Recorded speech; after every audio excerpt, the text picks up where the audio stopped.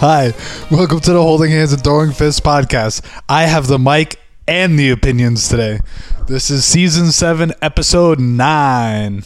It's the solo George cast. My partner is getting drunk drunk. Oh man, I'm getting drunk too. My partner is getting drunk at the Hamptons Wineries this week, and we really want to get through Lucky season 7, so the show must go on.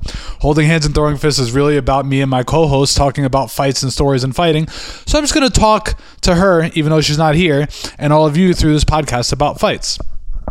So I hear her voice in my head saying, move on already. So let's get talking about what happened last week. UFC on ESPN, Santos versus Hill happened, and it was the season finale of The Ultimate Fighter, Nuni versus Pena. They obviously fought the week before, but their teams were fighting for the Ultimate Fighter Championship? What do you call it? The Ultimate... Basically to decide who's the Ultimate Fighter in the season.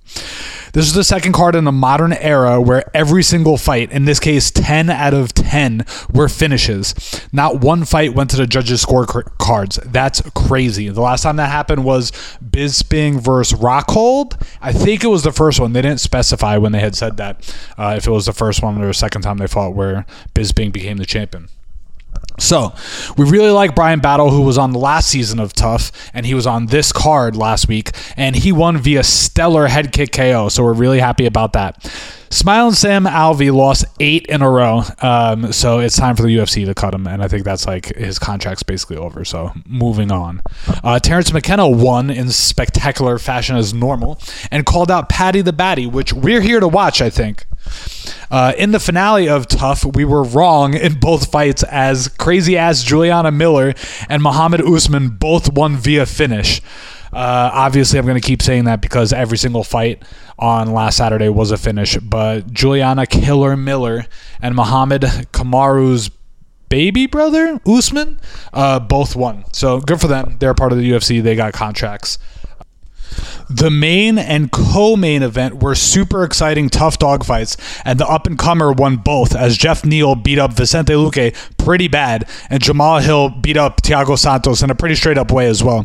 We really liked them all, but what I wanted to tell my co-host is that Thiago looked really flinchy and did a lot of wrestling to not be in striking distance at all, and it made me sad for him because he seemed kind of trigger shy, even though he eventually did get into a straight-up bar fight, and that's what his corner kept repeating via the Portuguese translator.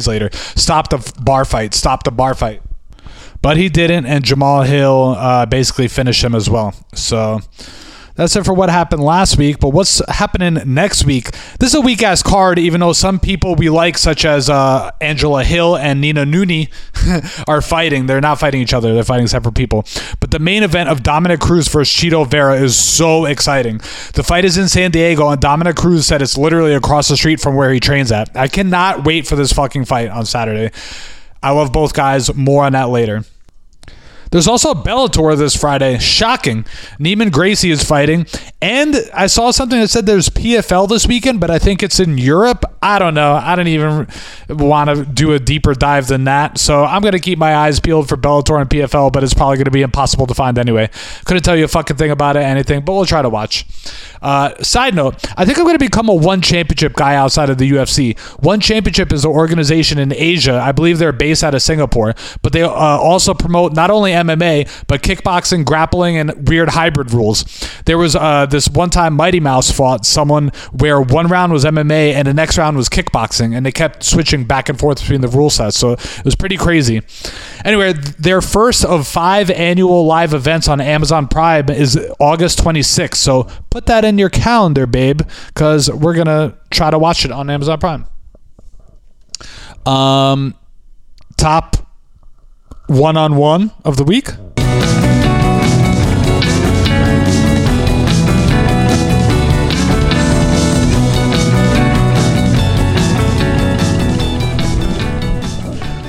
All day I was working And I was like, dude, I can't wait to go home to podcast. I'm going to freaking hit the ball out of the park, son. I made notes yesterday. And I'm just, in reality, I'm fucking losing everyone. I'm losing the 2 followers we had left. I'm sitting shirtless in my apartment drinking beer at the kitchen counter. I'm recording a podcast to nobody.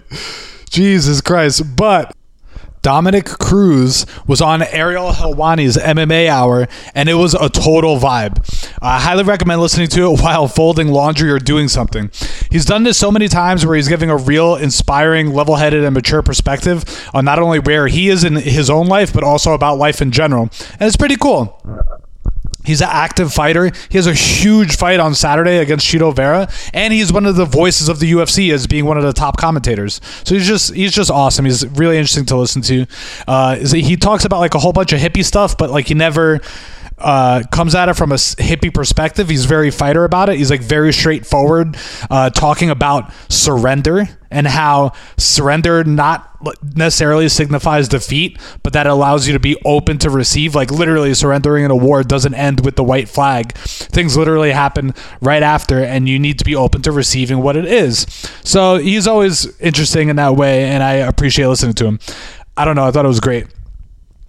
He was also talking about how useless a rules meeting was in the UFC, where the presenter, like from the commission, talking about the rule set was on Zoom, and he couldn't even have his video on and wasn't answering anybody's questions. Like super freaking lame. So whatever. I encourage you to listen to Dominic Cruz, and I'm a fan.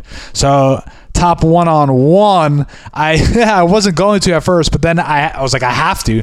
I immediately listened to Chito Vera, who was on right after Dominic on the MMA Hour. Ariel was trying to hook it up so they both talk to each other, but they both very like cool and nonchalantly kind of brush it off.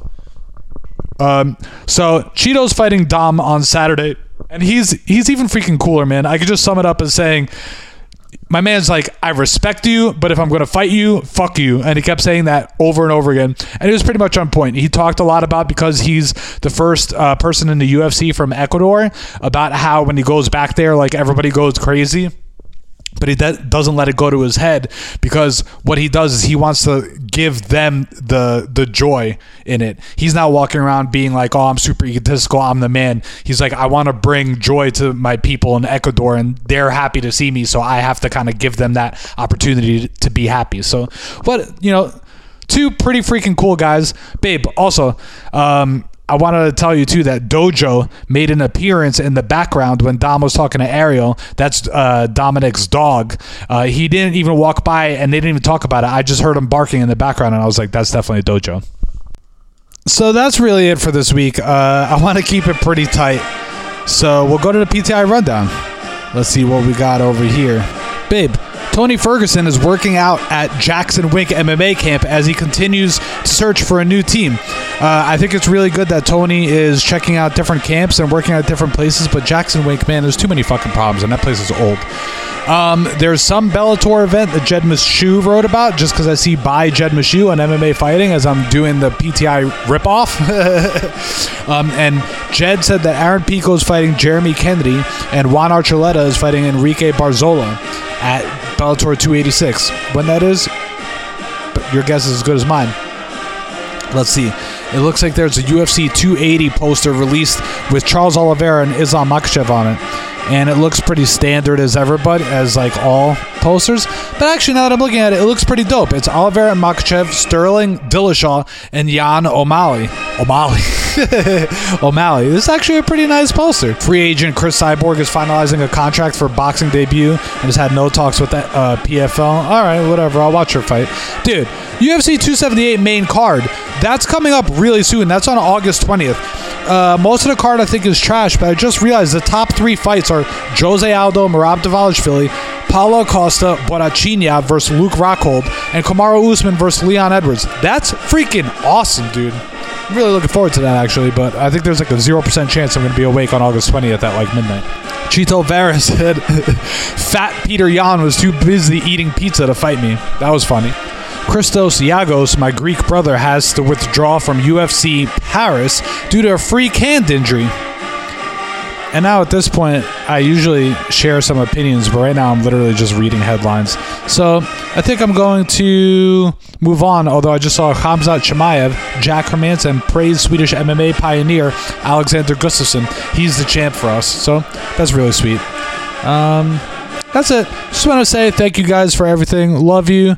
We have a few episodes left in season 7. This one's really brutal, but I think we have some really good topics and plans for how to make season 8 even better. So can't wait to do that. And keep an eye out because Holding Hands and Throwing Fists merch is coming out sometime before December. This episode was brought to you by Leandro Lo. Rest in peace to a jiu-jitsu legend.